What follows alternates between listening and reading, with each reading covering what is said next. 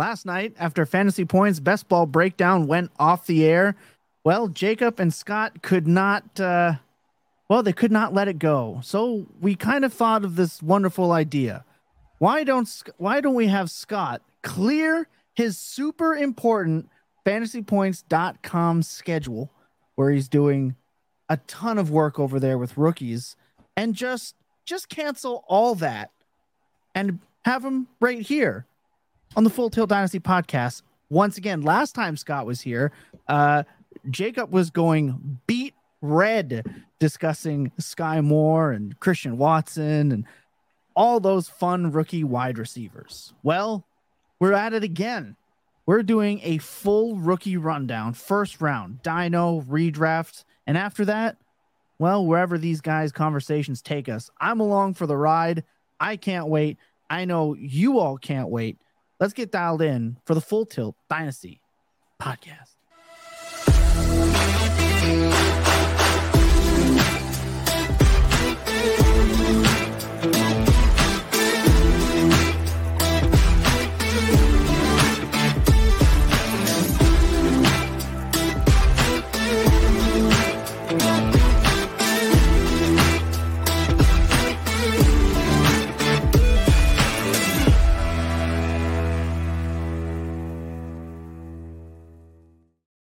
It's Friday night, and that can only mean one thing. You're here with us, and we thank you for that. I want to give a quick shout out to these sponsors, of course. That's Trophy Smack. You can use our promo code FULLTILT, FULLTILT. You can also use the same promo code at Underdog Fantasy. That's FULLTILT, FULLTILT. And shout out Rebellion Brewing, one of the best breweries in Saskatchewan today. If you're a Canadian, if you are a beer drinker, these guys are the brand for you.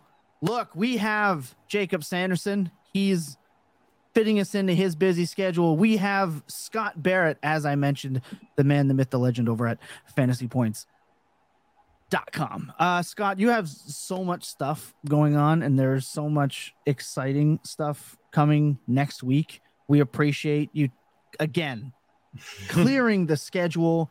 Look, I will tell you, I will not be the one to cut this pod short. I know last night that was a topic of contention. It will not be me. It'll be up to you. But today, gentlemen, we're going to go right in because news and notes, there's 672,421 particles, podcasts, articles, websites where you can get that information from. That's not what you come here for, right? That's not it. So we're not going to bore you with that. We're going to go right in to the top 12 rookies right now. We are using Underdog because everyone's drafting on Underdog right now. And if you're not, you should go and do that and join the online sensation. Looking at the 2023 season Superflex rankings for this discussion. Scott, guest of honor, where would you like to start today? Yeah, we'll start with my 101 in Superflex. That's Bijan Robinson. Everyone's 101. Unless you're like a crazy contrarian out there. I was going to say.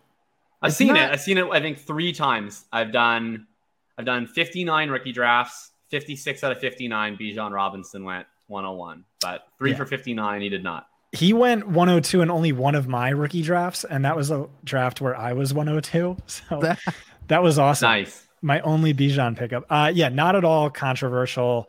I don't know. To me, he's equivalent to Saquon Barkley coming out, maybe a lesser receiver, better runner, equivalent to Zeke, similar runner, probably a little more upside as a receiver.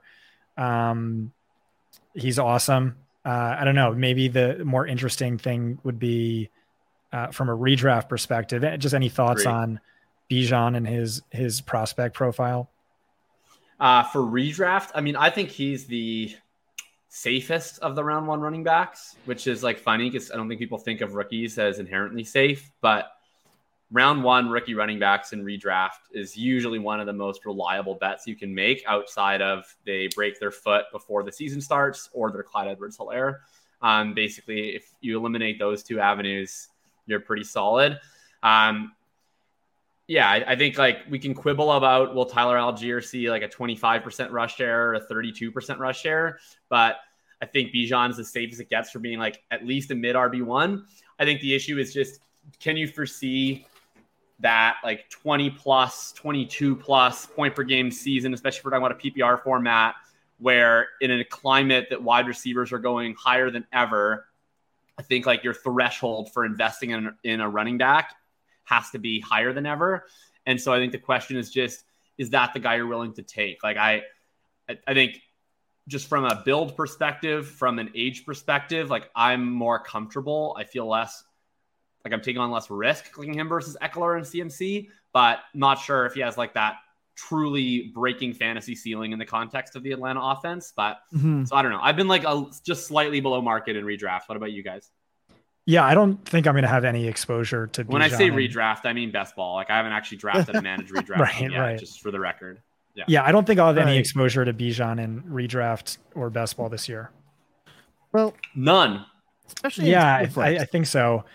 If I'm doing like 100 teams, like of course I'll have a significant percentage that's below the typical 12% or whatever it is.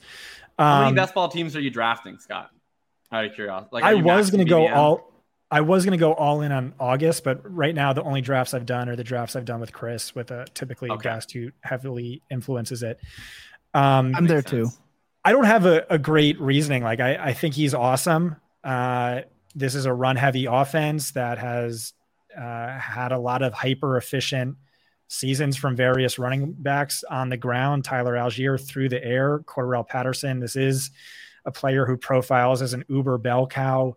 But I don't know. It could also just be he's Tyler Algier from last year with, maybe 2 more targets per game, and it just doesn't really move the needle. I don't know that this is an offense I'm excited to be invested in. I don't know how many red zone trips they're going to have. I don't know. He's just not someone who excites me at ADP, and I haven't written him up for the bell cow report yet. So I don't know. Maybe you could sway me. It seems like I don't think I will. Like I have a pretty good projection on Bijan, but I'll be honest. I've done my projections for him, and I actually have Jonathan Taylor projected slightly higher, which I think agree with that. Yeah. To have Speaking going forward. Like I have Bijan projected at 17.16 fantasy points per game, and that's like taking a very bearish stance on Tyler Algier's usage. I have Bijan Robinson. And I project health. Like I don't project injuries. I don't do it for anyone. I just think it's like, it just takes on unnecessary complications for trying to build upside cases. So I have a healthy carry share on him at 290 carries compared to just 92 for Algier, 33 for Cordarrelle Patterson, and over 26 unassigned. I have him at an 11% target share. I think both those are pretty optimistic. I mean, you start with 17 points per game. You start running over in touchdowns. You start running over in efficiency. You can get there. But like, I have his efficiency high. Like I already have him projected for over 5 yards per carry. So there's not like a ton of room to go beyond that. So I do think like I can't really take any more carries away from Algier. I have him barely seeing the ball. I could maybe go higher on the target share, but I don't think it's going to be immense, like barring a Pitts or London injury. So it's really like, how good is the offense? Like right now, I have been projected for 11.5 touchdowns. Like if the offense is really good, then I guess maybe he could get up to 19 or 20 touchdowns. That's like within his personal range of outcomes. But in the context of the Atlanta offense that I currently have projected for under 40 touchdowns as a team, like probably not going to get over 15, right?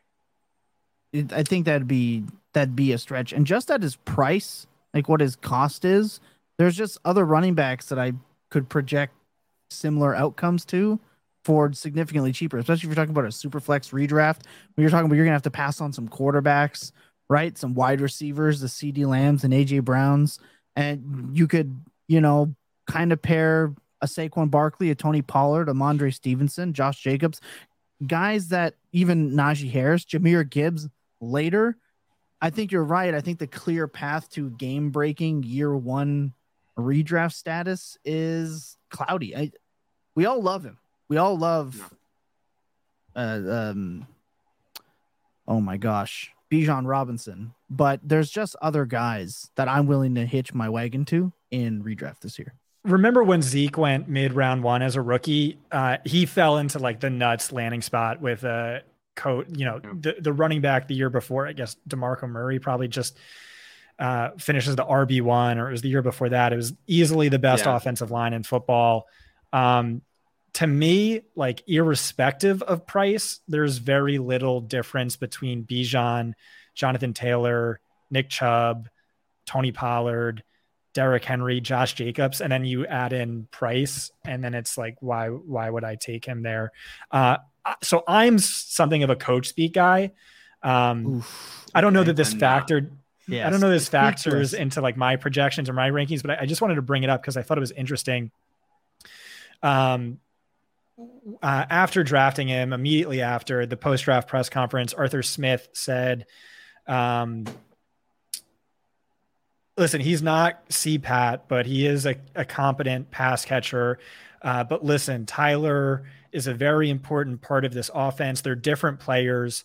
They're both yards after contact guys, but they go about it in different ways. And then he like talked about, we brought this up in the show last night. He talked about Kyle Pitts. He's like, listen, we talk about Kyle Pitts ad nauseum. Sure, the yards weren't there, but he had a major impact on winning. And that's what we care about here. The impact Bijan has on winning is what we're really excited about. Basically saying like, I'm not worried about touches or the coaches do this every single year with like, and the industry does this every year. Like, didn't we have to just go through like 4 months of Michael Carter's going to get more work than you think bullshit last summer? Yep, like it was like every day you logged on, you'd be like, oh my God, Michael Carter's going to get more work than you think. And then like, what happened? It was like in week 1, they both played roughly equal snaps. And then it took like 2 weeks for them to be like, oh, Breece Hall is way better than this guy. And then he got all the work. Like, sure. I don't know. Like in week 1, maybe Tyler Algier is going to get like a 45% rush share, but Bijan Robinson's way better than Tyler Algier.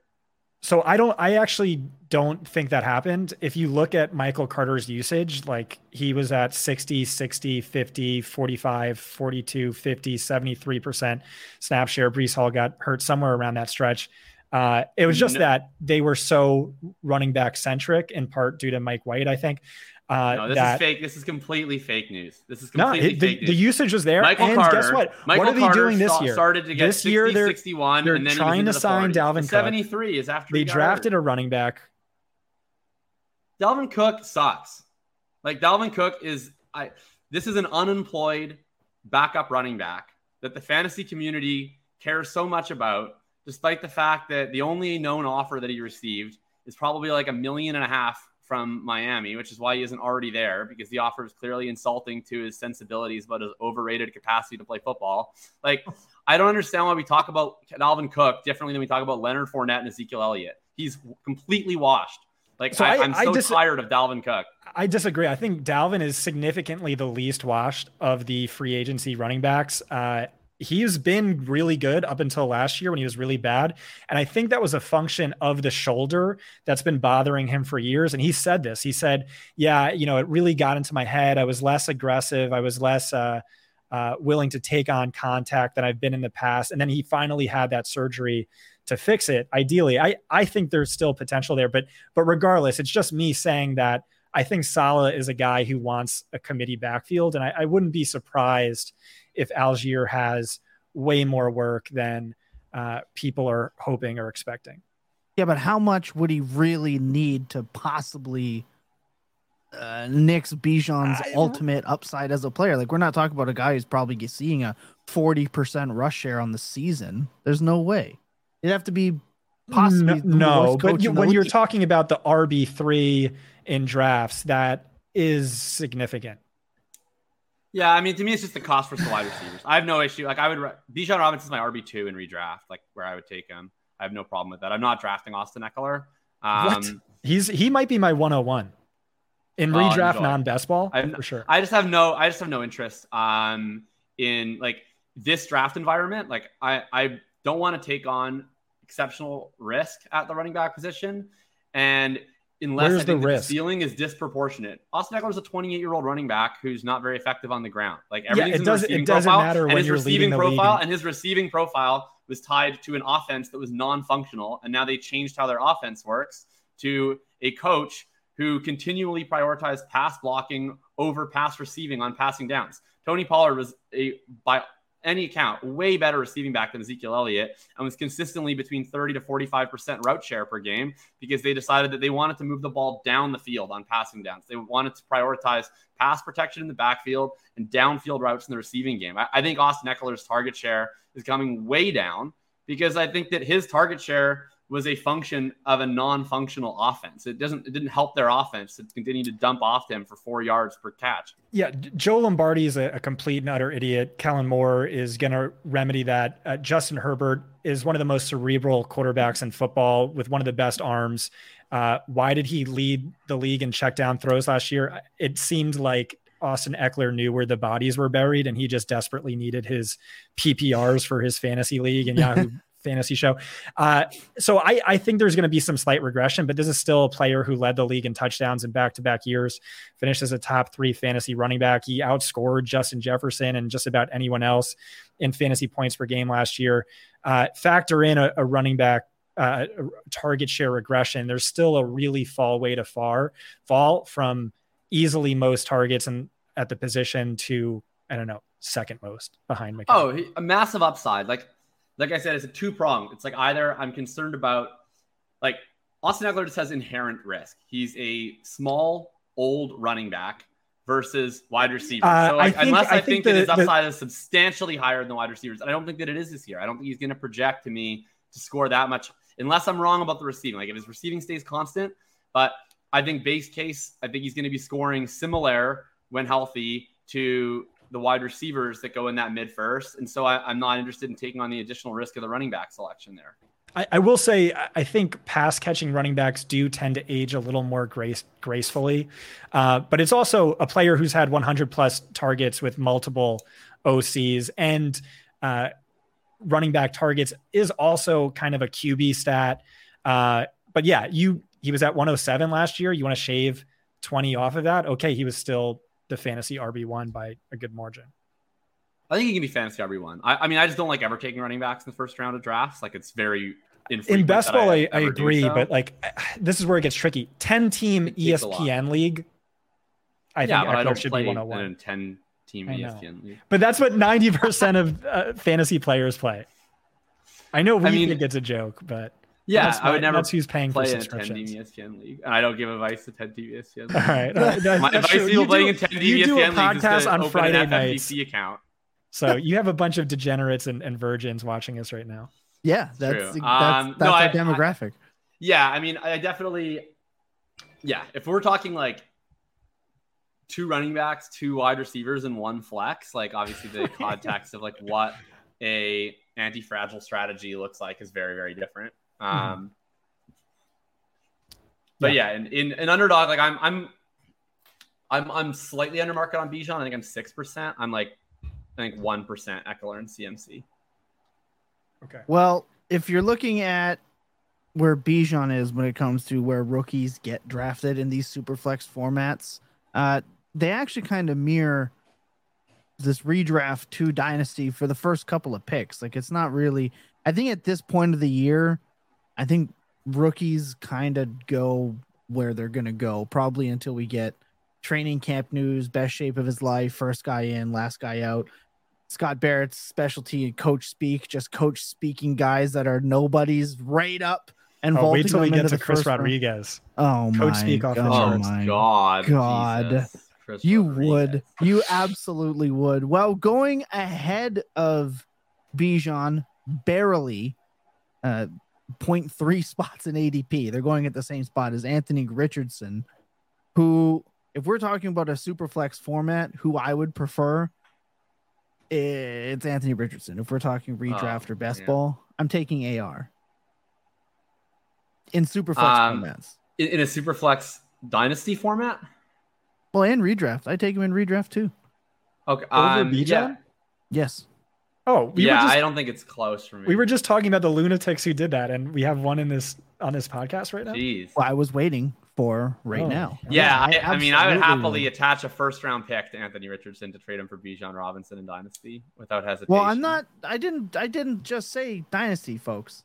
I said in the super flex, redraft, and best ball. Yes, I would absolutely. Man, I would be bare. I am like, so I've gone through like a journey with Anthony Richardson in best ball because like originally I was hammering him because there was so much ambiguity about his draft capital. He was like really cheap.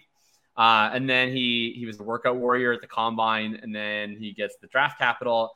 And like right after post draft, his price was insanity. He was like going in like round 7, round 8. I thought he was like borderline undraftable, and now it's really settled down. Like now he's going into round 9. I'm drafting a lot of Richardson, and I don't even know that it's because I like love Richardson. It's more just the quarterbacks in that range to me, like him, Geno, Dak, Daniel Jones, are so much more appealing than these totally brutal wide receivers that go there. And like, so it's really just the quarterbacks, the running backs. Historically, you don't want to be drafting tight ends in that area of the draft. So I'm going to wind up like quite overexposed Richardson now. I mean, I think like base case, he's not going to be a good fantasy asset this year because he wasn't a very good college quarterback. Like his upside's there. He's going to run a lot and he'll have some deep completions, but probably I wouldn't be surprised if his passing looks a lot like Justin Fields' passing last year. And I don't think it's like a likely outcome that he has a Justin Fields level rushing season. I think like my projection base for the Colts, I kind of looked at sort of other offenses historically that have been dealing with inaccurate mobile passers, but have sharp coaching staffs where I think if left to their own devices, they would want to be playing more aggressively and not be total boomers. Like I looked into like the Josh Allen rookie season, some of Daniel Jones' stuff with Dable, early Hurts, of course, with Steichen. I still think they're going to be a heavily negative pass rate over expectation team. I think that we're going to see Richardson run kind of like a Josh Allen-y level more than a Justin Fields-y level. And I think he's going to be like, I don't know, I think probably comparable to like the Kirk Cousins-y tier of quarterback this year, which I don't know if people will love that, but that's currently what I have in mind for him with higher upside. I think bringing up Steichen is important because it wasn't just that under Steichen, Jalen Hurts was QB3 over the past 2 seasons, but it's also with Justin Herbert. He set the rookie record in passing yards per game and passing touchdowns. I think this guy's a sharp offensive-minded head coach. They would have taken him at 101 if they traded up for the 101. They love him. My guy, Brett Whitefield, is one of the best film analysts I know. He said he thought this was the best quarterback in the class, just going off of film, not from a fantasy perspective. So, of course, you factor in the athleticism, like easily 102 and Superflex rookie picks for me. But I think I agree more with Jacob that it's tough because like every year I have my Exodia quarterback, my top quarterback, Lamar Jackson, Josh Allen, Jalen Hurts, Justin Fields, always hits, always a Konami code sophomore. And he's a rookie. Rookie quarterbacks tend to underwhelm. No, I waffled at a certain point. I was like, maybe he could be but I think I'm more with Jacob. I mean, I'm in best ball. Like I'll take shots. I'm probably going to be really in next year if the price is similar. Like if he does as a point and then we can get a similar price on him, I'll be like, that'd be great. We're talking like 25 to 30% exposure in best ball. Yeah, Dynasty, I'm just a touch under the market. I get my shares because I need to homer him. Because I root for the Colts, so I need to have some Anthony Richardson. But yeah, it's tough for me. Like I would rather invest that type of Dynasty value into some quarterbacks like Kyler Murray, who's like has a lot less value. Like you can even get Kyler Murray plus for that pick in some spots. And definitely, like I would rather just trade it up for Bijan Robinson. I'd rather trade it like straight across for like a CeeDee Lamb. That tends to be more where I'm interested if I have that selection. Interesting. Okay, this is kind of where like I think I know where Jacob has next. It's Jahmyr Gibbs. Like I think I know like 103 is pretty across the board in Superflex. Jahmyr Gibbs, it seems to be pretty much everywhere. Yeah, again, this none of this is controversial. Jahmyr Gibbs is already the dynasty startup RB2. Thoughts on that, Jacob? Is he? Or you're saying that's your take? That's my take. Yeah, to me, he's drafting Austin Eckler in 2017 with A+ draft capital. Yeah, I'm here for it. Yeah, I have like, I don't know. I have like a tier 1, Bijan alone, and then my tier 2 is 4 guys. Can I hear those names? Kind of team dependent. Jonathan Taylor. It's Taylor, Hall, McCaffrey, and Gibbs. McCaffrey's way like, too old for me, and I'm out on Hall post ACL. Plus the Jets tried to draft Gibbs in round 1. They actually didn't. Like, this is like a bad report. Like, they have the actual video of Joe Douglas talking in the room, and he's like outlining, here's my top 4. And he was like Mayer, Jones, the guy that they drafted, McDonald, and somebody else. He never even mentioned Gibbs. No. This was verified by multiple sources, and Brad Holmes, Lions GM, came out and said it was the Jets. Like, he was like, oops, it was the Jets. Yeah, I think Brad Holmes is full of shit. I think he is heavily incentivized to say that people were going to draft Jahmyr Gibbs that highly. Nice, to shield from the RBs don't matter crowd. Yeah, like, I think if you're like this is like the same, like, anytime a GM like takes a guy like way earlier than anyone projects him to go, the 3 things they always say is like, look, we just draft the best guy on our board. And then they'll be like, we thought he was going to go higher. And then they'll be like, actually, like, people don't, the media doesn't know, but like, there were teams that were going to go and take him. Like, this is like clockwork. Like, I remember when Ryan Grigson like sent me into a comatose state by drafting Philip Dorsett, and they were like, we can't believe you fell to us. Like, we thought he was going to go in the top 15. He's like, no, you didn't. Like, no one was ever saying that. Like, what are you doing? So just to recap, they were doing backflips when they drafted him. They clearly love this guy. Yeah. Dane Brugler, they love this guy. I'm all in on them loving Jahmyr Gibbs. Like, and I think it's a terrible real life pick, and I don't care for fantasy. Like, I'm all in on this. Brad Holmes said this, and Dane Brugler corroborated. So that's my evidence to support it. But yeah, who knows? I'm just that plus the ACL plus seems like they want a committee backfield. I think he's going to be a lot cheaper this time next year. And CMC's too old. Taylor versus Gibbs, I think that's okay. That's interesting. So CMC to me is like totally situationally dependent. Like, I think like he's just going to score like probably a lot more points than Hall, Taylor, and Gibbs this year. So if you're telling me that you want Christian McCaffrey, I don't really have an argument against that. I wouldn't take Christian McCaffrey second in 95% of dynasty teams, but I don't know. I just think he's a totally different asset class. I think drafting a 28-year-old running back in round 2 of a startup ever is just, don't do it. Like, I don't care if you're going super win now. I think it's more like a trade consideration. But I'm like most trying to get out of McCaffrey. If I was to pick one guy, it would for sure be Hall. And then I think Gibbs versus Taylor would be a really tight conversation at 3, and I would have McCaffrey 5. To me, it's Hall. Like, I view Hall the same way that I view Barkley when he tore his ACL, which was like, it might be bad this year, and then I might be able to buy more cheaper later, and great, because I would just like to have as much as possible. That's like my view on it. So it's like I'm not sure that the closing line value on Hall from this time next year is going to be bad. I'm not sure that he's going to have a good season this year. To me, it's just he's like a transcendent talent that is everything we want in a running back, where he was an elite prospect, looked absolutely fucking fantastic on a football field. Yeah. Oh. Uh-oh. And then either we're going to see it this year or we won't, but then like, I don't care. Like, then I'll just buy more later. Well, it's also one of those things too, where one thing a lot in even kind of more casual fantasy football players, and even some of us sweats, often get confused is just because that's where you have them in your ranks and your tiers. It does not mean you're stating that's exactly where I would draft them. Right, like this part's ambiguous enough that I think it kind of is. I think it kind of is. Like, I think these 4 guys like are valued somewhat similarly in leagues. Like, I've offered Christian McCaffrey for Jahmyr Gibbs before in a league. McCaffrey clearly has a higher ADP, but like, I've gotten rejected on that offer on several times. It was a Mike White thing. Straight up, the targets. Yeah, to me, it's like I don't want running backs in dynasty after their rookie contract, and it's going to be 2024 is the time when you're going to be excited about Breece Hall. And I think we're good at predicting. Clean ACL tear coming back. He's going to be ready for week 1 this year. Like, it's possible he's bad, but I reject it. It's a certainty that he's going to be bad this year. No, that's true. I also think Rodgers is going to smash not having any Hall this year, and then he smashes, and then I don't have any because I faded him too much to the ACL. Like, that terrifies me way more than I'm left holding the bag.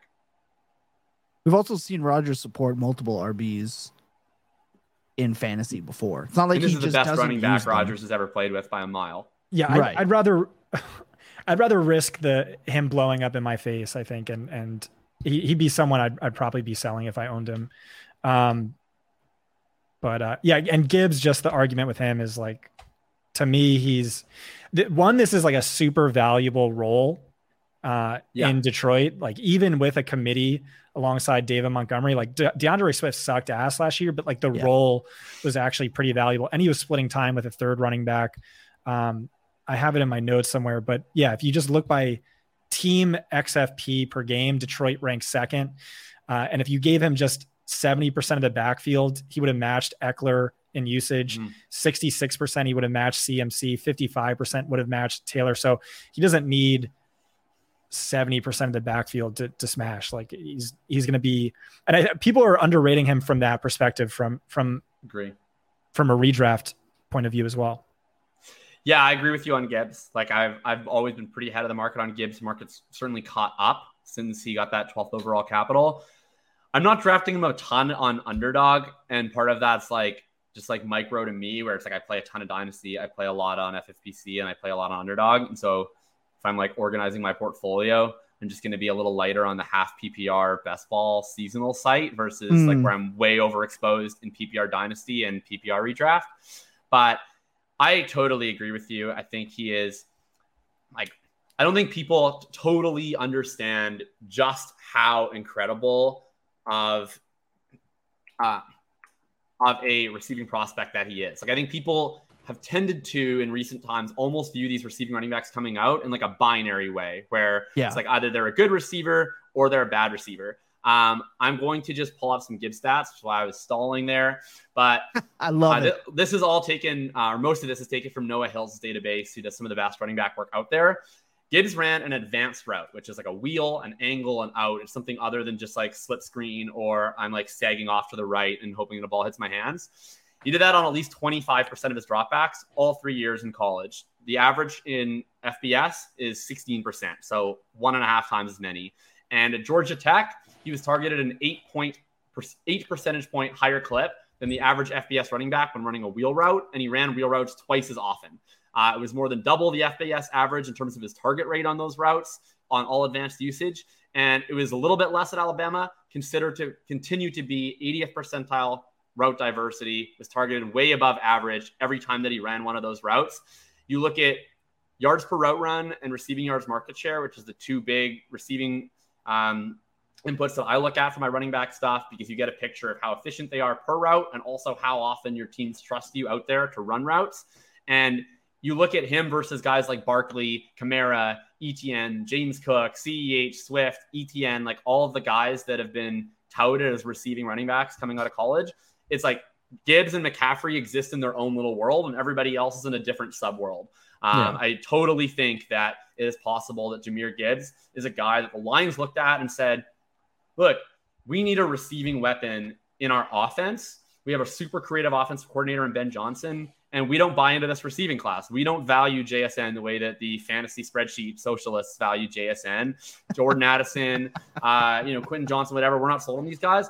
We think that Jahmyr Gibbs can be 85% of the dynamic receiving weapon that any of these receivers can be, and we can give him 150 carries, and he can take punt returns and kick returns back for touchdowns, and we're going to use him on jet motions and jet sweeps. Like, I think they're going to use him in a super creative fashion, and he's going to be an absolute smash, like probably this year at his redraft cost, I think, especially in PPR formats. And in Dynasty, I can totally see the argument for RB2. I think he's incredible. He reminds me of a lot of those pass catching backs that came out in 2017, Alvin Kamara, Christian McCaffrey, Austin Eckler, and he's clearly the best one since at least 2018, with no one coming close. Smashed in depth adjusted yards per target, yards per route run, all the stats I look at. But here's my favorite one, which Detroit Lions fans went apeshit over trying to justify the draft pick. Right. He ranked among all players who were drafted. He ranked 5th best in career yards per route run, ahead of Jalen Hyatt, ahead of Zay Flowers, ahead of Dalton Kincaid.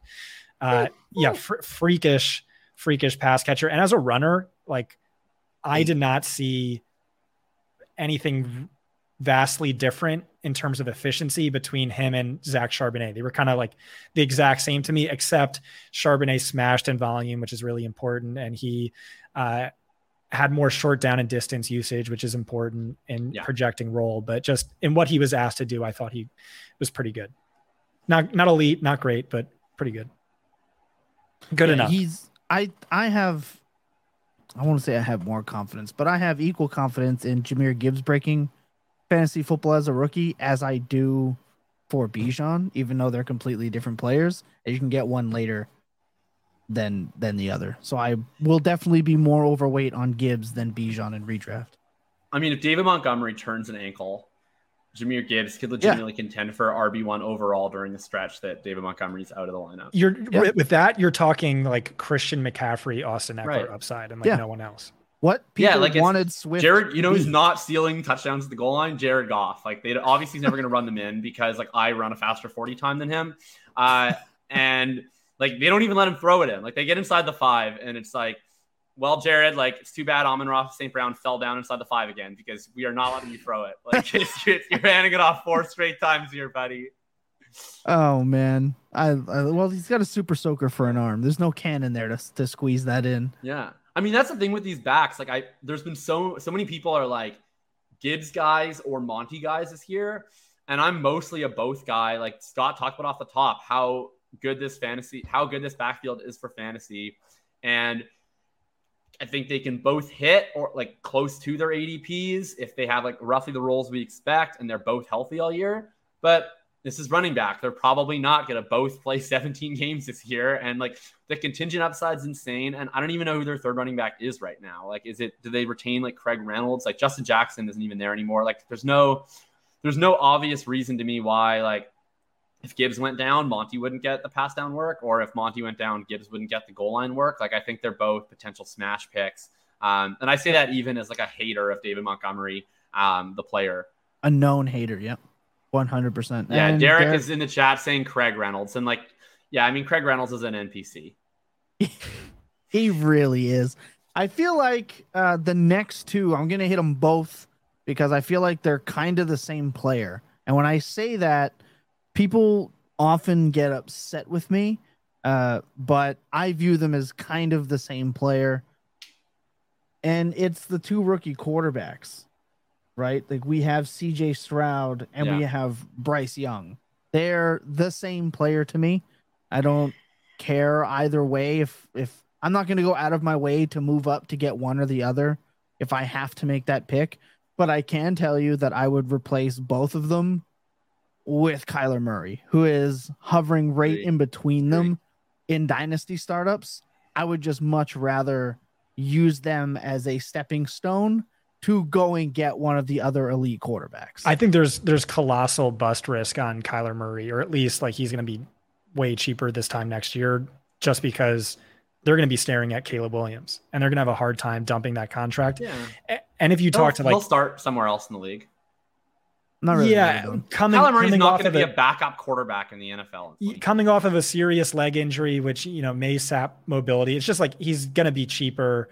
And also if you talk to like film heads around the NFL, like they do not think Kyler Murray's good at all. Like they don't think he's going to help you win games. Maybe that's wrong, but like, this is what I've been hearing for a few years now. Yeah. I mean, I think just that's really wrong. Like I think Kyler was an exemplary prospect. He had like what you see out of most quarterback rookie years that wind up good, which is like, they're not completely horrible. And that's kind of the most we can expect for like 90% of rookie quarterbacks. And then he progressed year 2, like all the way through year 3. Like it looked like this is what you want to see out of basically any rookie quarterback outside of like Hall of Fame level rookie quarterbacks. Like the progression to me was going really strong from year 1 to year 2 to year 3. He was like leading the MVP vote from halfway through his 3rd year in the NFL. Like his EPA, his CPO, he was off the charts the entire time he was playing with Cliff Kingsbury. Everyone agrees sucks. Like I don't think he is necessarily that guy. Like I don't want to just wipe away everything we saw year 4. I don't think Kyler Murray is like a top 5 NFL quarterback or even a top 10 NFL quarterback, but it would stun me if Kyler Murray is not at least like one of the best 32 quarterbacks in the NFL over the next 5 to 10 years. And as long as he's that and he's scoring a lot of fantasy points, then I'm good with it. Don't laugh at me. I think there's a legitimate risk he leaves to go play baseball because that's something he talked about doing in his 30s. But also, I just think there's like a stink on him in NFL circles that's going to carry, where it's like, oh, he's so tiny, he can't stay healthy. When he was healthy, he was averaging like 30 fantasy points per game in the first half of each season, but then massive decline in the second half. Injury concerns, especially for a player of his size, but also someone who relies so heavily on his legs. Like that is his calling card. Like what he does with his legs is more impressive to me than Lamar Jackson, who's just fast. Like Kyler Murray teleports away from pressure into the end zone. He's defended Tom, and I also Lamar Jackson, who's just fast. Oh, Scott. I mean, freakishly fast, like the fastest ever, but he doesn't teleport like Nightcrawler. Neither does Kyler Murray. You can tell that by, I don't know. You know what? I'm not going to do this. I'm not. Nope. There was bait there and I'm not going to take it. We will lose more subs if I sit here and just talk Lamar Jackson for another 2 hours, we were derailed You're already. We're talking about Kyler. We were supposed to talk about the rookies. I really don't have anything meaningful to add here. It's just, those two guys and something of a tie, whatever, except I would take JSN over both of them, but we'll get to that. I agree with one of those. The last thing I'll just say on Kyler quick is I absolutely reject this idea that he's going to drop in cost after this year if it goes badly. His current ADP right now in Superflex is in the 3rd round. And I just can't fathom a scenario in which it's lower than that if he plays 0 games this year and is on a new team. Like, we are literally willing to take Anthony Richardson, a shitty college quarterback, at the 1-2 turn of our drafts. We were willing to take Trey Lance, a FCS college quarterback with 2 career NFL starts at the 1-2 turn in dynasty drafts. To me, the biggest reason why Kyler Murray is falling is because people don't think he's going to play any games this year, or very few, which I think is a very legitimate risk. And if you're rostering Kyler Murray on your dynasty team, that means this year you're either tanking the year or you're having to expend assets to get 2 to 3 other starting quarterbacks. So I don't think that there's a chance that Kyler Murray is going lower than his 3rd round. Yet, Derek,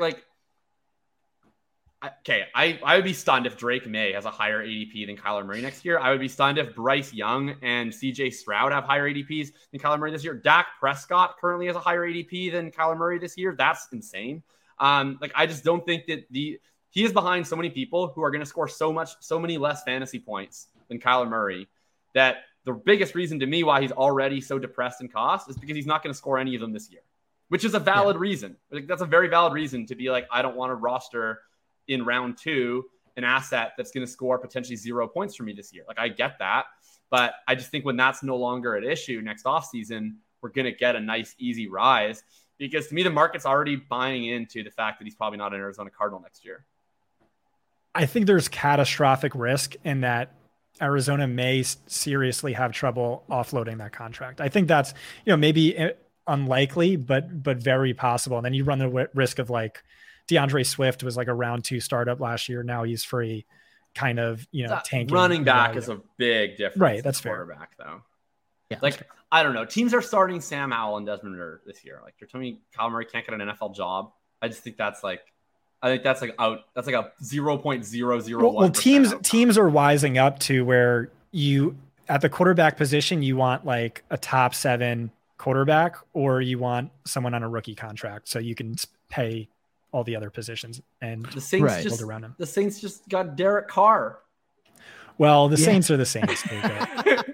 Kyler Murray is the 2024 New Orleans Saints quarterback. He can run their Taysom Hill package. But look, Taysom's still gonna cuck him at the goal line, of course. 100%. That would be sorry. We got totally sidetracked from the rookies. I agree with you on JSN over Stroud. I don't with Young, but I'm also fine with it.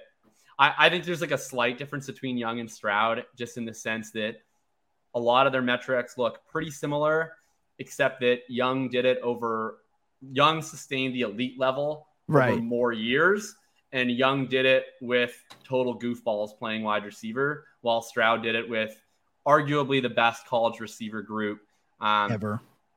Yeah, I mean, it's that or the LSU group or the Mac Tua, but it's one of those, it's that level of wide receiver groupings. Right. So I think Stroud is a good prospect. It's just if we like advanced out 5 years and Stroud was bad and you were like, how did that happen? I'd be like, well, probably because like we based a lot off of like his production in this incredibly favorable environment. Whereas it would just really like, I'm out on Young and Stroud at cost because I just struggle to see like the elite fantasy breaking upside. It would really surprise me if Bryce Young sucks. Right. But I think it's the rushing for me. Neither of them in their college profiles, they're not the runners I look for. I feel like you could get pylon quarterbacks cheaper if I'm picking in that second and third round. Yeah, I want the elite rushing potential, and there's just no way you can convince me that Kyler Murray's not that, because there's nothing to support that. So that's where my preference leans, and that's why. Yeah, I'll just say I agree with everything Jacob said on why you should take Young over Stroud. It was well articulated. Except he's tiny, and maybe Aaron Donald can snap him in half with his bare hands, but that makes me feel like an old football head. That's true. I mean, he does. And also, yeah, the landing spots suck ass, right? Like, let's just... Yes. Right. Like, the Panthers... Like, you could make an argument. Dude, the Panthers have Adam Thielen, Jonathan Mingo, Miles Sanders. What are you talking about? With Scott Barrett's dream destination. God, all of my fantasy like the Panthers like made it a point to like actively employ all of my least favorite players in the NFL. Yeah, that's actually yeah. Do you want to talk about So Mingo for a second while we're on the Panthers weapons? Oh Yeah. God, Yeah. can we? You're a Mingo guy. We also got asked the about your world's Laporta biggest takes earlier. Mingo truther. Yeah, you're No, a that's Ming not guy. true. It's just I love guys who the rest of the industry hate, but I can craft a compelling bull case argument. And that's just that he's a freak athlete, 97th percentile score, former 4-star recruit. He didn't really do anything until 2021, but he fractured his left foot, which required surgery, caused him to miss games, and then a second surgery after that. But before missing those 7 games, he averaged over 100 yards per game, 2.67 yards per route run, 30% yardage market share. So maybe that can explain the late breakout. Malik Heath actually beat him out in receiving yards, which isn't good, but to play devil's advocate, Mingo was averaging 3.45 yards per route run through the team's first 6 games.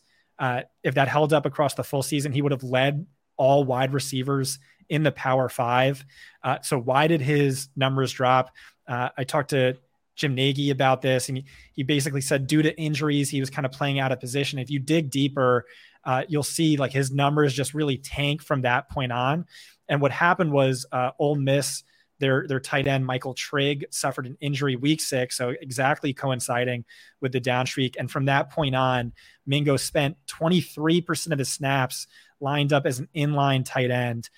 So I think within that context, you can make some excuses for him. And it's not like, I don't love him. I'm not like, he's not my boy. It's just in contrast to the industry, I like him more than everyone else for that reason. I mean, I think that the industry likes him enough to take him at an ADP that suggests he's like not a horrible prospect. So that's pretty flattering to me that he goes in the early second round of rookie drafts. I also made a similar case with Tyquan Thornton, so feel free to disregard. Yes. Yeah. Tyquan Thornton, look, I mean, I was more out on Tyquan Thornton than I was on Jonathan Mingo, I guess. I think Tyquan Thornton was like somewhere in the mid 4th of my rookie draft rankings last year. That was like where I had Mingo pre-draft. That was where I had Mingo prior to everyone being like, he's going to go in like late day 1 or early day 2. Once that happened, I was like, I guess I have to move him up into the 3rd round of rookie drafts. And then he goes to this, like, it's like, I mean, it is a good spot because they have nobody else. So he's going to like get a really easy path to playing time. He's like, whatever his capacity as a target earner is, like, we will find out. He's got to beat out nothing Terrace standing Marshall, in his way. Right? So all that's fair and fine. What I would just say with Mingo is like, I'm going to be probably over market on him in best ball because why the fuck not? Like he goes in a range where every wide receiver sucks. So like I would always just rather take the wide receiver who probably sucks versus the wide receiver who definitely sucks. And I would definitely put Mingo in the probably sucks camp. Right. In Dynasty, like, I'm not really on board with the ADP going in the early second. I mean, the way I would look at it is like, if Jonathan Mingo was like actually awesome, he probably wouldn't need the 72 excuses that Scott just had to lay out, where you like squint and I know exactly. It's like a reasonable prospect. Yes. So it's like, to me, it's like at most not he's even like kind of good. Like just sort of reasonable. Right. Like it's like at most to me, he's like kind of good. And the problem with like wide receiver is like you just to miss on being out on a receiver in Dynasty, like you just have to be so wrong for it to hurt you. Like if it's like, oh, like I was wrong about Mingo, like he's not horrible. He's actually like a capable NFL player. And like the way that like Alec Pierce is a capable NFL player, it's like, I don't really care if I like didn't ever draft Alec Pierce in a rookie draft. Like my life is going to be perfectly fine. Right. Okay. Then it's like, okay, what if he's actually like a really good NFL player? It's like, okay, could he be Michael Pittman? It's like, that would suck if I like passed on the chance to like draft Michael Pittman in the early second. But what's Michael Pittman worth now? Like a mid to late first? It's like, it doesn't suck that much. So it's like, unless he's like actually like Michael Thomas or like Terry McLaurin, where it's like profile looked kind of like not that awesome and then he's that good, like that would, massively hurt, I guess. But I don't know. It's a hard sell to me that I'm going to be wrong, and I'm going to be wrong in such a degree in Dynasty that I'm going to deeply regret not having enough Jonathan Mingo. I will take him in best ball because I really like a lot of the Jaguars, and I have to stack them with Panthers, unfortunately. And Mingo is one of the least offensive options to stack my Jaguars with.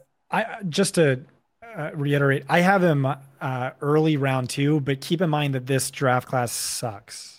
Yeah, this is a terrible draft. So like, I managed to keep him out of my round 2 entirely. So I still so you've got Jaden Reed in there, Josh Downs. I don't like any Luke of these Musgrave. losers. I just draft all the running backs and the tight ends. I mean the running backs stink though. That's fine. Running back. That's the big difference. The running backs can stink and score 15 points for a month in fantasy. A wide receiver actually has to be good to do that. You want to hold on to those guys onto your roster? I don't. Absolutely. I want my entire bench of every Dynasty team to just be backup running backs. Yeah. I take the opposite approach. I grab 2 young, really good running backs and then just have 0 running backs on my roster. Well, it's not surprising given how often you speak about wide receivers. So or minus 40-year-olds. Like I don't want rookies like that. Like I don't see any of these running backs ever being a bell cow without maybe like 2 injuries in front of them. I mean, I agree, like over the course of a season, but like I think it's very possible that several of these running backs can be like Samaje Perine for a 3-week stretch. That's fair. So if that's the bar. That is the bar for me. Like I would just rather have that asset than Jonathan Mingo. So like, I wouldn't. I mean, I think there's like a 7% chance he's DK Metcalf. Okay, I'm gonna say 0.7%. Yeah, point. Like, okay, here's like a dynasty theory question. So, would you rather have today? That's Darnell Mooney. I was just about to do this. Yeah. Okay, you can do it if you want. You can pick. No, go ahead. You finish this one. I'll ask after. Okay, I was gonna say like, would you rather have Darnell Mooney or like I don't know? I'm trying to think of an example that's like not an actually good. Yeah. Okay. Would you rather have Darnell Mooney or Samaje Perine today in dynasty? Probably Mooney. Right. So like I think it's Perine, not even close for me. Yeah. I don't give a fuck about Darnell Mooney. Like Darnell Mooney is never gonna matter. Like I'm probably never gonna start him. And if I ever do start him, he probably provides nothing different that I couldn't get out of like the. I mean, to me that's Samaje Perine. Like I don't give a fuck about scatbacks like Perine or handcuffs. Like I just don't want them clogging my roster. I don't think. I guess we both are. Do clog your roster? Like I think like the wide receivers to me are like the roster cloggers. I don't ever want to roster more than like 7 wide receivers on a dynasty. There's definitely some Mooney truther out there who thinks he's going to break out this year. You could definitely sell him for way more than Samaje at the least. You can't. You can't. Well, my experience, you can't. I have a Mooney because I got him for like $1 in an auction, and the second since he landed on my roster, like I have like it's like burning a hole in my pocket. I'm like, will someone give me like a 2025 third for this guy? And no, they won't do that. But Samaje Perine, like, I have so much Samaje Perine because like I made a whole bit out of him. Like I called him the Samaje P line, where it's like any wide receiver, who like you're never going to start. You should just have Samaje Perine instead. It's been like a 2-year running bit. It's been perfect.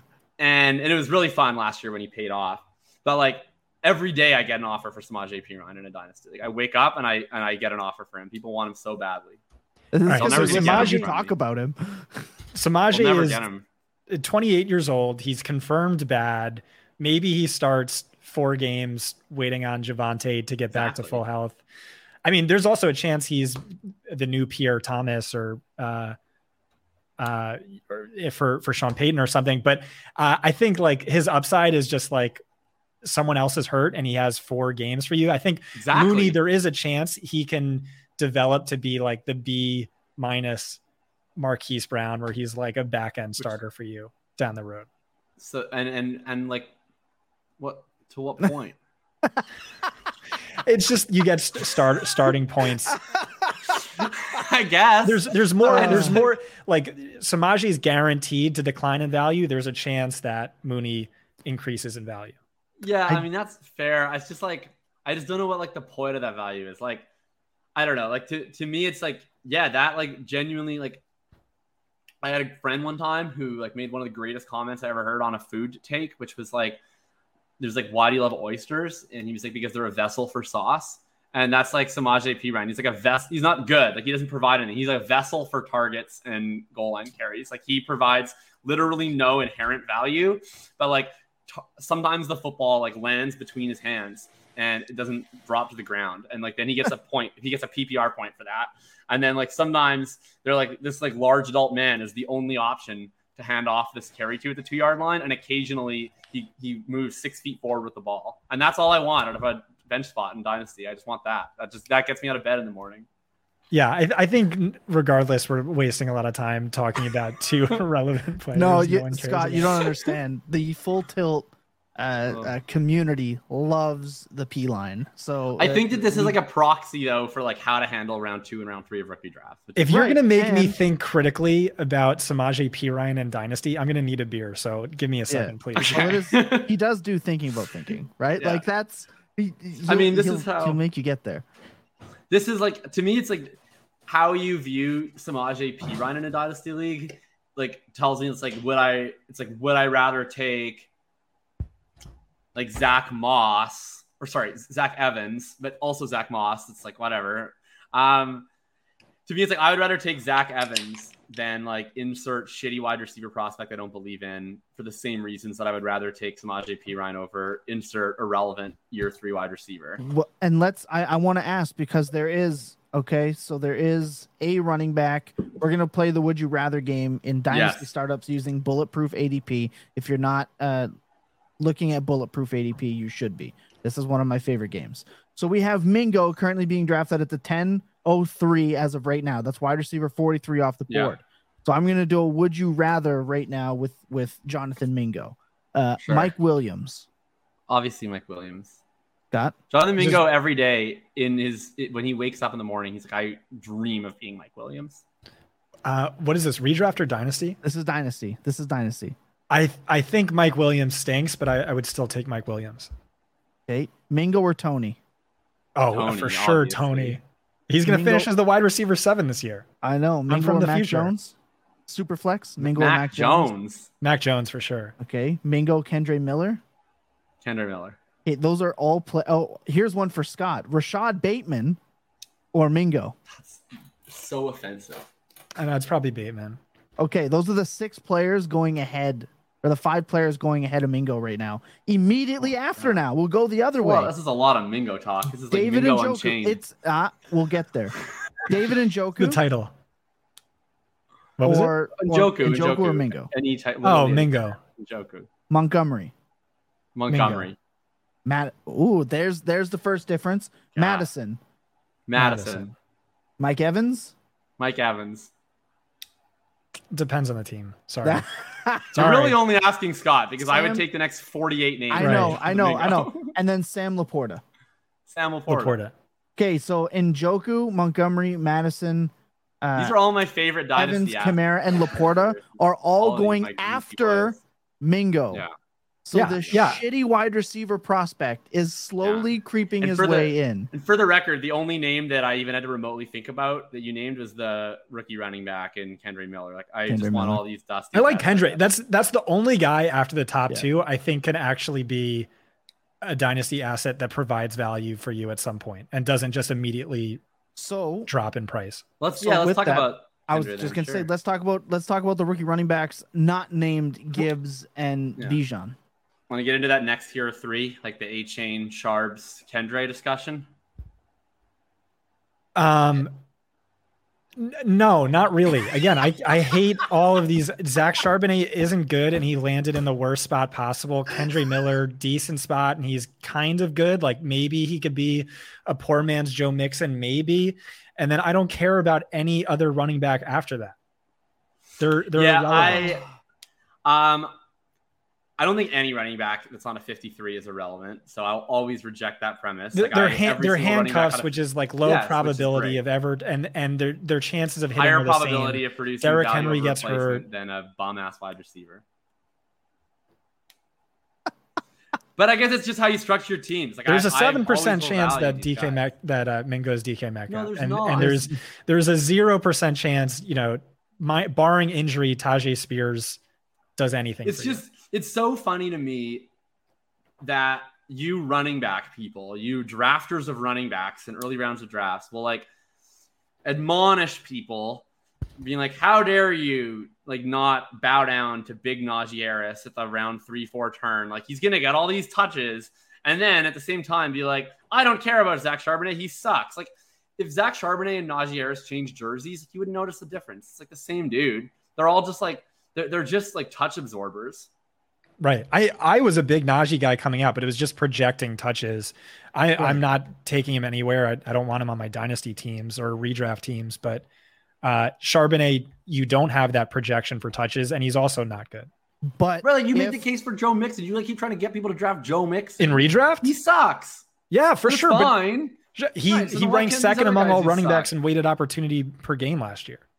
Right. So that's what I'm saying. Like outside of a few running backs, it's so hard for him to suck for fantasy, despite him sucking in real life, because that role is so good. You know who else would be really hard to suck for fantasy? Zach Charbonnet, if Ken Walker sprains an ankle. You know who else would probably score a lot in fantasy? That's a big if. What are the odds that happens? And really high. It's pretty good. A running back turns an ankle? Oh my God. I've never seen this before. Like, what are the odds that happens in postseason weeks when you need him?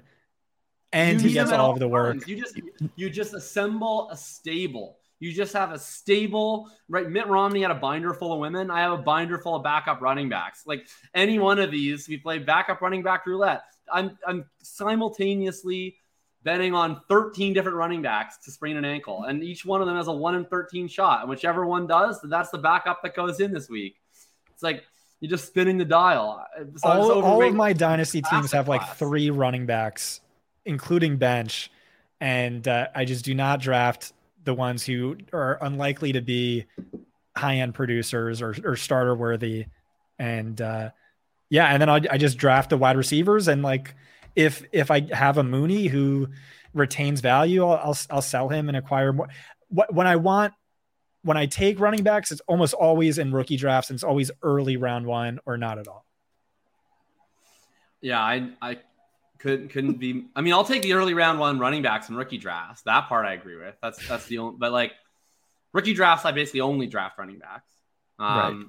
I just like don't draft the when a running back. I'll draft the wide receivers in the mid to late first, and then once there stops being wide receivers that I actually like, then I forget about the position. How are we not in a league together, Jacob? I don't know. I'd love to. I tried, and then Scott was like, "You could get some trades done." No. I tried. Yeah. I invited Scott. I was like, "Scott, I can start one. We'll do like a full tilt thing. It'll be like me, Jacob, whatever." And you'd be like, "I'm pretty busy. I don't know, bro." And then I asked you again. You're like, "I don't know. I'm pretty busy." Yeah, bro. I'm down. Okay, we got. Can we go back to JSN though? Can't run away. Yeah, sure. We can talk about JSN. All right. So I think drafting JSN today is exactly like drafting Keenan Allen in his rookie season. Like exactly, except I think he's going to be a lot less productive as a rookie than Keenan was. And I think he's going to be cheaper in 6 months. And for that reason, I have Richardson and Gibbs ahead of him, but just like taking a 5-year window, you can make the case for JSN at 102 easily. I think it's going to be like drafting CeeDee Lamb as a rookie, which is a very similar situation. I think is that a compliment? Are you a CeeDee Lamb guy? Yeah, it's a compliment. Like, are people not CeeDee Lamb guys? He has like a high 20% target share, and he averaged nearly 18 points per game with Cooper Rush playing a third of the season.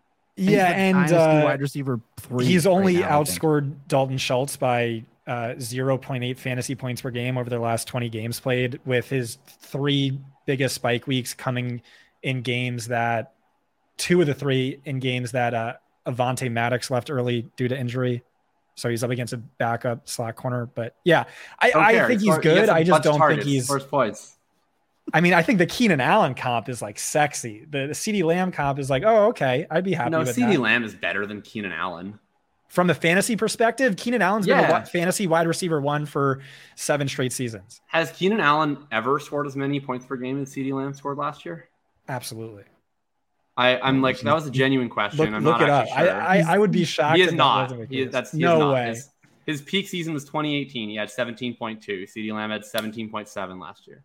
Damn. Oh, I just got destroyed. Are you kidding? Oh, on air. Yeah, he doesn't score touchdowns. I forgot about that. Those are kind of important. I love Keenan Allen. Like, I mean, look, we just talked about everything. Like, there's nothing I love more than a crusty 30-year-old wide receiver to put on my dynasty team. So Keenan Allen will forever hold a special place in my heart. But I think that where I see it, the CeeDee Lamb comp is like a lot of it is situational and some of it's the player. Like, I think CeeDee is like a best as a slot wide receiver who can also play outside. Wasn't like a supreme athlete, but had a really strong production profile outside of that. I think JSN somewhat similar. And then you had that same situation where, like, when Lamb got drafted, it was like we have Cooper and we have Gallup who are probably going to run all the routes. And so Lamb was kind of capped where even if he was the best target earner per route, he was going to have a much harder path to that 90+% route rate than most round 1 wide receivers get. And JSN similar, like, he's the hardest possible player for me to decide on what the hell to do with in redraft and best ball, because I think his ADP is just so egregious versus how I know I'm going to project him. But I also never want to bet against talented rookies and young players. I always want to be buying into that. And his contingent upside is so high. If Lockett finally looks old, or if either Lockett or DK gets hurt, or if they just decide we're going to fully like ramp this up and run 11 personnel on 90% of the snaps, like he has a lot of outs. Carroll has said that is definitely not going to happen. But who knows? You never know. Like, you never know. This is my issue with the coach speak stuff. It's like, I don't think that a lot of coach speak is necessarily a lie. Yeah. But I think a lot of it is just like true in a window of time. Like, yeah. Yep. I just think it's like very possible that Carroll fully believes right now that like the plan is to not change the personnel groupings.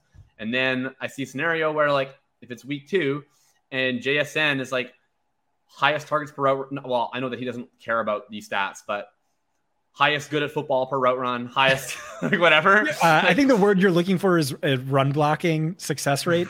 Right. I see. Well, they passed a good deal last year. I think people are overweighting. Yeah. Point is, if they like get out there in week 2 and JSN is like clearly as good or better as DK and Lockett, but DK and Lockett are also still good, then they might just be like, well, we want to have them run all the routes and we don't want to take DK or Lockett off the field. So I guess we're going to play more 11. Like, I just think that it's the kind of thing that might not be true at the top, true now, but then becomes true later. And it's not that the coach speak was wrong. It was just like, it didn't prove to remain accurate. In Dynasty, all that's like kind of beside the point. I guess the only issue with like investing, like I'm solidly gives over JSN in Dynasty because I think that they're both elite prospects, but I think one of them is like probably going to be a high level starter for your team this year, and one of them is probably not. And to me, it's that simple where you go Gibbs. But yeah, I think JSN is a phenomenal prospect for sure. I think I'm solidly him over Stroud, and I could be talking to him over Young. I was going to take a massive L on the CeeDee Lamb thing, but Keenan scored 20.2 in 2015, only 8 games played though, and outscored him in 2017, 17.8. I was going to take the L. You still should. We were going to 8 games here. Nope. Okay, 8 games played you don't get, but you get the other one. All right. But it was close. It was okay. If you exclude the 8 games, it was dangerously 17.8 versus 17.5. So let's. I'll take a partial. CD is 17.7. Okay. Oh my I'm God, looking you at guys- PFR. I don't know. No. okay. You're right. Yeah, 17.8 versus 17.7. Okay, so congrats, because he had 0.1 in his best season of his illustrious career, which CeeDee Lamb will beat this year. Yeah, Taking right. it as a fair. win. So let's talk about his dynasty ADP, and I'll ask the question again. I won't do as many to make my point, but also when you're saying you take him over those quarterbacks, you don't have to because he's going significantly later. He is going ahead of one of Jacob's. If you were listening to his Davis Maddock and Pat Carrane episodes talking about an egregious dynasty wide receiver falling, JSN's now going ahead of Drake London. So I would love to hear the conversation for Drake London versus JSN, especially with Jacob pounding the table so hard for London. People are and just so out on this Falcons. Atlanta situation. Yeah. And like, I That's mean, why I feel like this is I important. understand why. Like, I don't think it's like I get why people are out on the Falcon situation. It like was terrible, and it doesn't look like it's going to be good. It's just like, I don't know. I understand why it's a hard sell, because my case for like any Atlanta player is basically, look, the base case is it's probably going to suck, but we shouldn't be so confident about the base case coming to fruition. So what if it doesn't? And like, I don't think that argument like wins a lot of support amongst the populace, which I'm fine with because I want to be overweight Drake London and Kyle Pitts. I mean, yeah, the best argument for Drake London as an asset to invest in is like, I think people go way too far with timing the market. Like I always hear people being like, I don't want to invest in this guy because this is going to happen and this guy's going to be worth less in a year. I don't ever engage with market timing arguments. If I think a guy is underpriced or overpriced based on where they currently are, then I'm buying or selling respectively, because in order for the timing the market to actually help me, I need to be correct that that player's price is going to move in the way that I think it's going to move. Then I need to be correct about like actually wanting to do the thing that I said I was going to do after the fact. And I need to be able to actually do it. Like I need to actually then have like, even if his ADP is lower, like the actual human being, it's not an automated transfer machine, like has to then sell me Drake London at that ADP price. So similar to what I said about Breece Hall, like Drake London's 21 years old. He just posted a 29% target share. He posted over 2 yards per route run, despite some of the worst quarterback play we've ever seen in the 21st century. He was an 8th overall pick. Like he's just pretty obviously awesome. And DJ Moore, this is the best Drake London argument. DJ Moore, who has never posted a season as impressive as the rookie season that Drake London posted at 21 years old, who has continually had horrendous quarterback play that he's been let down by, currently in his age 26 season, goes in the 5th round of Dynasty Startups, 1 round after Drake London. So if Drake London continues to play more or less at this level, or even a little bit worse, and continues to never post even close to a top 12 season because of terrible quarterback play for 5 more years, he might drop 1 round in ADP. Oh man, that's such a good argument. He's definitely insulated, but I think the same. You could almost say the same for JSN. Like I feel like even if JSN stumbles this year, there will be a lot of people forgiving them because his prospect was this good, his draft capital is this good. It could be Pete Carroll's fault. Tyler Lockett will be going away. Geno Smith won't be there forever. They can't run it that much all the time. I feel like you're going to start seeing cases for JSN long term if he has a subpar rookie season as well. Scott, you seem to be anti-Falcons. I don't want to just say that you're anti-Falcons. It just feels you're anti-Falcons dynasty assets. But JSN seems to have a murky kind of situation for battling for targets. They run the ball a lot. I'd love to hear your take on this. I love Drake London and Dynasty. I love JSN and Dynasty, and I'll grab both at ADP as much as I can.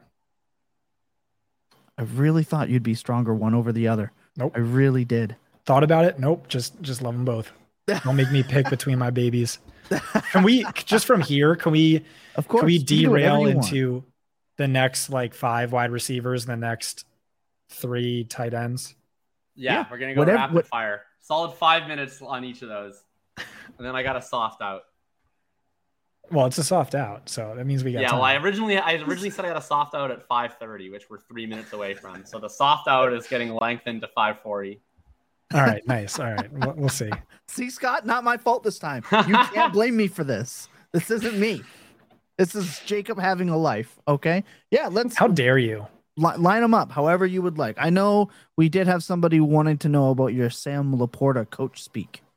There wasn't much coach speak on him. But yeah, I like him a lot. We'll start with tight ends. I know you feel strongly about this, but this is now consensus. Dalton Kincaid, tight end 1. So who is your tight end 2 then? And like how far ahead is Kincaid?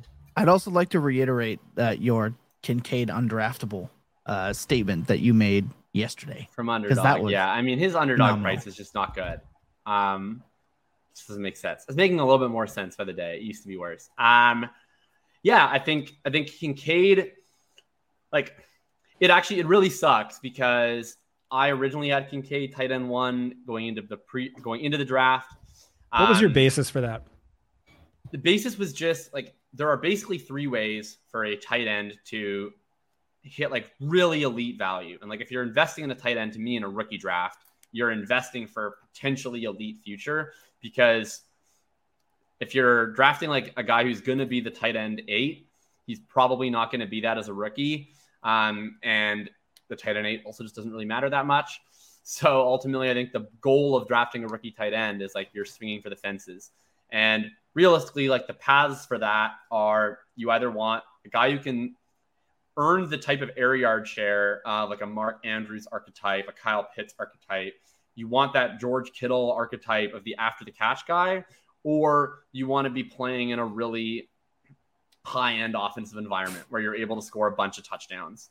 And Dalton Kincaid, like none of these tight ends are perfect in that regard, but Kincaid, I know we don't have athletic testing, but he was the one guy who was able to win more downfield, where like I could see myself looking at like, this is a guy who's going to be 20% target share, 30% air yard share type of asset.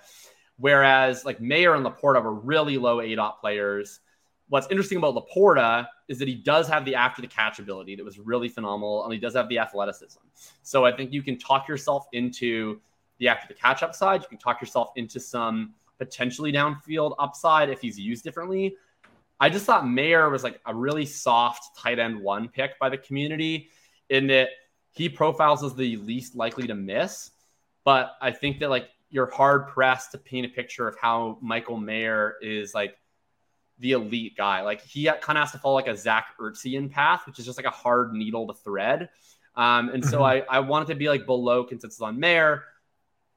Didn't work out that way. Then Kincaid goes to the nut landing spot. Mayer goes to the black hole. And I think I've actually drafted a little bit more Mayer just because Kincaid, like I've seen Kincaid pretty consistently in my drafts, like usurp Flowers and occasionally even usurp Johnston. And that's too rich for my blood for a tight end prospect who I like, but is ultimately pretty imperfect. Whereas Mayer falls into this bucket where he's going against a bunch of running backs I don't care about. So, yeah, love it. Everything you said, great. How many tight end premium leagues are a percentage of your total leagues? It's like probably like 85. Right. Yeah. Okay. Yeah. Just making sure. Nice. That's the way it should be. Yeah, it's definitely the way to go. I think Kincaid. There's I know Zoltan Mike was referencing that he sees Kincaid finishing as a Pat Farmouth-esque season. I don't see that. I think his value's crept high. I had Mayer as my tight end 1. I mean, in your defense, that's like super easy. Is you just look at the stuff that everyone cares about, the predictive metrics, and it's there. He was basically tied with Kincaid, just like. To be fair, in my stuff, but did definitely cave to consensus. Had a pre-draft tight end 1. Now it's like, if I'm being really honest, like I could him and Laporta are just basically the same to me, because if you look at Laporta's profile versus his, is like Laporta had way worse quarterback play. I think Iowa had like 3 total passing touchdowns all of last year. He also going to say 3 total pass attempts. Right. It's also higher level of difficulty routes. He was in ISO far more often, in man coverage far more often, tougher competition. And then if you factor that in, like his career yards per route run is actually like significantly, or at least slightly better than Mayer's. And yeah, everything else you said too. I just don't think Kincaid deserves a 2-round bump from Mayer, and he definitely doesn't deserve a 3-round bump from Laporta. He's on the Bills. He's on the Bills. No, I know. I'm just saying I just don't think it's justified at all. But he's on the Bills. Yeah, I mean, I think it's fine. I mean, I don't know. I'm more into Kincaid. I'm more likely to draft Kincaid in the context of a startup than I am in a rookie draft for sure. Because in a rookie draft, he just goes in such an awkward spot where it's like, I'm never going to take him until the 110 because I think there's a really sharp drop off after Flowers. Like, I'm kind of a Flowers guy. What? So, like, to me, it's like there's a clear 9. You're a and then Flowers Kincaid and a always Bateman goes 10. Yeah. I view these guys independent of each other. Like, I think it's just like there's a lot of range of outcomes. What was encouraging about the Zay Flowers profile? Productive? Nah, not really. Earns targets. Producer in college. Did he? Early breakout. Not really. Like, I don't think he's like an awesome player, but I think that he was unfairly docked. His production is entirely in line with Quentin Johnston's. Not at all. Yes, it is. It was very Sky Mid-esque. He was exceptional at nothing that's important or predictive. I was playing around with this. I didn't tweet it out, but I came dangerously close. My working comp for Zay Flowers was Alex Amidon, if College Football References height on him was accurate.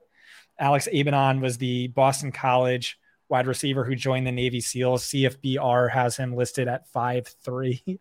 I think he's actually 6 foot. But yeah, there was just, to me, nothing encouraging about and like, it was shocking to hear analytics people hype him up because it was just mid in every, like, stack him up against Marvin Mims. Yikes. So 3 seasons, over 2 yards per team pass attempt. Quentin Johnston's peak yards per team pass attempt slightly higher because Flowers played in a No, you have to adjust for games offense. Missed. No, you don't. It's less predictive if you adjust for games missed. If you do just look at games played, though, and that is with how would that be less predictive? Played. It is on the whole, but I do adjust for games played. And yes, if you do adjust for games played, it's a very small gap. Like, okay, Quentin but this stat is also just far over less 2.5, predictive than yards per route run, 2.45, where QJ smashes him. And then Zay Flowers, higher receiving yards market share overall, which gives some credit back to Zay Flowers for playing in a way worse quarterback situation than almost anyone. His profile stacks up quite nicely against like a Jahan Dotson profile, which is another profile that a lot of people did not like particularly. Zay Flowers was also, for a smaller guy, he was able to win inside and outside. You look at a lot of the Matt Harmon stuff on separation, like he blows Quentin Johnston under the water. And I think like I had Zay Flowers ahead of Quentin Johnston coming into the draft. I've adjusted that on landing spot because I don't think it was I had it as a very small gap between 3 and 4, and I'd way rather take Herbert's. But like if Zay Flowers went to the Chargers, he would be my wide receiver too. Like, I view him, Johnston, and Addison as like a trio, who I take Addison first, then Johnston, then Flowers. But I can't justify Kincaid over Flowers in terms of I have more confidence in that player. And then, like, you can only take Kincaid at 10. Like, he's either not making it to 10, but he's never making it after 10 in a tight end premium. So it's hard to get him in rookie drafts. But I don't know. It's not like I think Flowers is like awesome. It's more that I'm pretty anti-Johnston versus the market. And I see them both as like kind of 50-50 prospects. Addison, I think, is a lot cleaner than both. All right. So QJ versus Flowers, best season yards per route run. QJ was 97th percentile. Flowers was 82nd. Age adjusted, it was 98th percentile versus 91st. Yards after the catch per reception, it was 96th percentile versus 76th, which is quite poor. Yardage market share, touchdown market share, very overrated analytics, and still very, I guess that would be the one thing you could argue for him. And then there's obviously the height, the athleticism, the arm length, which are just clear, massive red flags. And I also thought you were an early declare guy. He's not an early declare. Yeah, I mean, that's, to me, it's a little bit of a knock. But I've definitely been like, I wrote about Flowers a lot and about the early declare signal. And I care about it a little bit. Like if he was an early declare, I would have him as like the clear wide receiver 3 in the class versus like originally when I had a pre-draft was like Addison was the clear 2 and then Flowers and Johnston almost in a tie that got broken with landing spot. I think the senior declare, as we've seen more of these senior wide receivers have success, like I think like we have to be somewhat fluid to it. And where I'm at with it now is like, I still would always rather than be an early declare, but I'm more open-minded to the seniors who have early production and where their senior season isn't really the one boosting the profile. Like Flowers has basically been the same guy since year 2. Like his year 2, year 3, and year 4 are not that different. I would rather have seen him declared, but I don't really mind that he didn't, in the sense that like it's not like he like just came onto the scene in year 4. Like he didn't like, I know Hyatt was not an early declare, but I'm just using him as the example of like a guy who like did nothing, and then he had this massive year. Like right. Flowers has basically been the same dude since year 2. So it's like it's a small thing, but it's not everything for me. Like, well, you know where I check in on this. I think it's a double counting of draft capital, but like in his defense, and like I did argue in his defense, is per sources he had late day 2 grades, and like obviously he improved on that, but like day 2 grades as a junior. And part of that's just the class, right? Like this was a way weaker wide receiver class. Like every wide receiver in it benefited from being a part of it versus if they had come out last year. It's also that we're in the NIL era, so that changes things. And also that he has said publicly multiple times, like he wanted to graduate because he was the first person in his family, which includes 13 siblings, to graduate from college. He also stinks. That's the other. No, I think that's a great point, Sky, because I think the last time you were here arguing with Sky, one of the against Sky was one of the arguments we made, Jacob and I both so heavily, was the early declare status with production. And I think we had a great example of it just now. Progressing in fantasy is adjusting one's process, and we just literally got a lot of at that. The prophecy always was for Sky Moore that of these group of 5 wide receivers, he was a 1-for-1 comp with Devontae Adams, and we all know how Devontae Adams' career started, so we're not giving up. I think that's a great spot to end this on. This whole like Sky equals Devontae thing started out as a bit because I like did this deep dive into like group of 5 players and whether like there was like independent signal of group of 5 players versus like the regular stuff we look at, like the production, the breakout year, the early declare, all that stuff. And like my conclusion was like, frankly, we don't have enough of a sample of like early declare, early breakout group of 5 players to say that it should be worse. But like all things being equal, I guess you'd rather them not be group of 5. But like one of the takeaways was like basically the only profile like of these group of 5 players statistically that looked like Sky was like Devontae's, because almost all these other group of 5 guys like either didn't get any draft capital or they were late declares, they were late breakouts. So that became like a bit. And then of course Devontae is like the most famous like face planter who actually turned out to be awesome. So the candle remains on for our boys. Right. Wait till you hear this segue. I had something like that, but about a different prospect. Okay. Who comes from the FCS, where his best comps are, I don't know, Cooper Kupp, Jerry Rice, and that would be Christian Watson. The GOAT. Yeah, I mean, I'm in on Christian Watson now. The roller coaster continues. Like, I was out on Watson as a prospect. I was like kind of surprised that the market didn't react more to his landing spot, and so I got a little bit. And then like, the market just went way out for like silly reasons, right? Like it was like he like pulled a hamstring and then didn't really play, and everybody like I literally saw him dropped in an analyst dynasty league. Like he was just sent on waivers in like week 3, and like he was just freely available. So then I traded for him a ton with no belief that he was good. Like it was purely just like a process. Like the market became 7 times as confident this guy's ass overnight, even though we've probably received like 1.2 times the amount of confirmation that he's bad. And then I just got extremely lucky that he turned out to be pretty good. And then he stayed, like, I thought really undervalued in like January and February. His value's come up a lot where I think he's fairly valued. Where are you on Watson now? Are you all systems go, or? I've been debating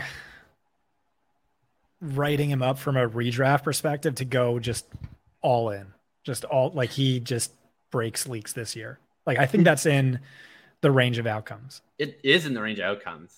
He's like, I'm happy where I am, which is like, I'm currently a little bit over the market on Christian Watson, but I would be terrified to fade him. Like, I think it's stunning that people are full fading him, but I would feel quite uneasy if I was like, I'm a 30% Christian Watson exposure guy this year.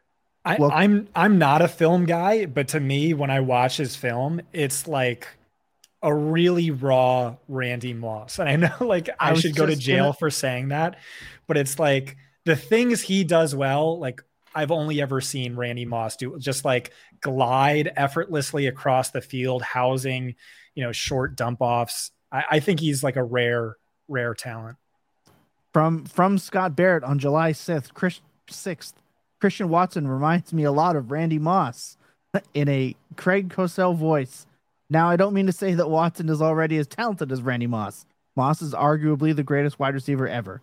I just mean, stylistically, I'm most reminded of Moss when watching Watson. Safe to say, he's head over tea kettle. You had to do the Greg Cosell voice. Yeah. Can't. Greg is famous for like disclaimers on like, he's so scared to give out a hot take, but yeah, I mean, he's not Randy Moss, but yeah, very bullish. I made sure to have it pulled up. I'm curious, how did you feel about Chase Claypool after his rookie year? Yeah, I was not on him just because like I thought he stunk as a prospect, and I just like was stubborn, so I stayed on that.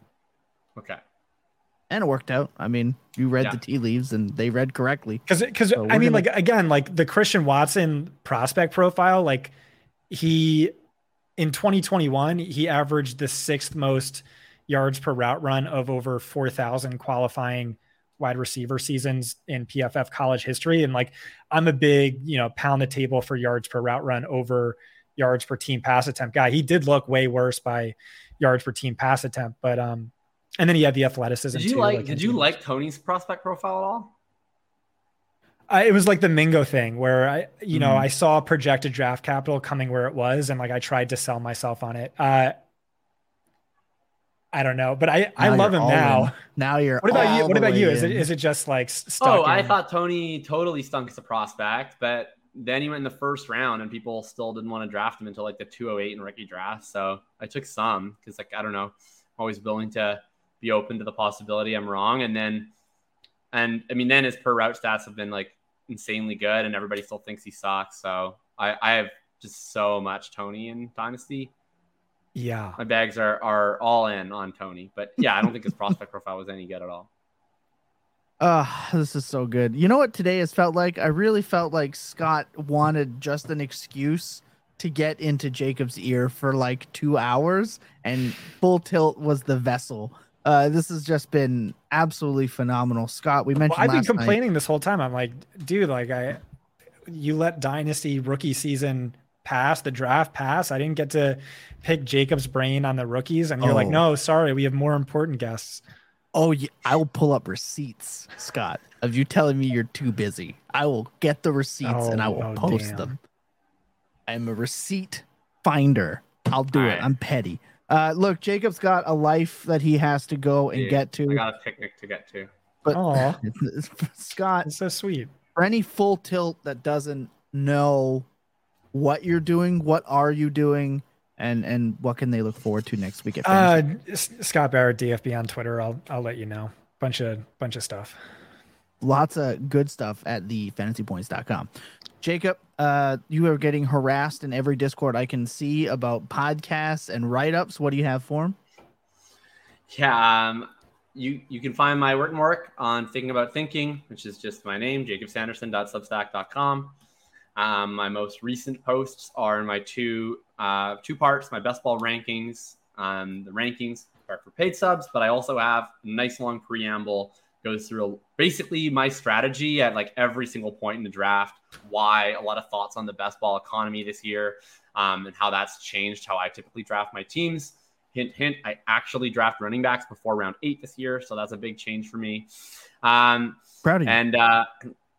And then, yeah, we'll be back on the podcast, Brian, this coming week. I'll be back with Drew on Sutton Bullets. We're going to do our mailbag episode for the Dynasty Rankings podcast series that I've been doing with Pat and Davis. And then I'm going to be starting out a morning best ball pod. I'm going to be jumping onto Ron Stewart's video channel every week or two to do a best ball draft with him for some morning drafters out there. I'll be on there frequently. Love that. And of course, we'll be dialed right back in here next week. People have been asking. Billy is okay. Tom Lee is okay. Lucas is okay. Life is just getting hectic. They'll be back as soon as they can. Much love for everyone watching. Look, this is a fantastic time. Everyone have a safe and happy Friday evening. I'll see you on the Twitch streets. El Nostradamus over there. We'll be talking a lot this weekend. We'll see you next week. And remember that clear eyes, full hearts can never lose your best days. Well, goddamn, they're always spent tilting. Good night, everybody.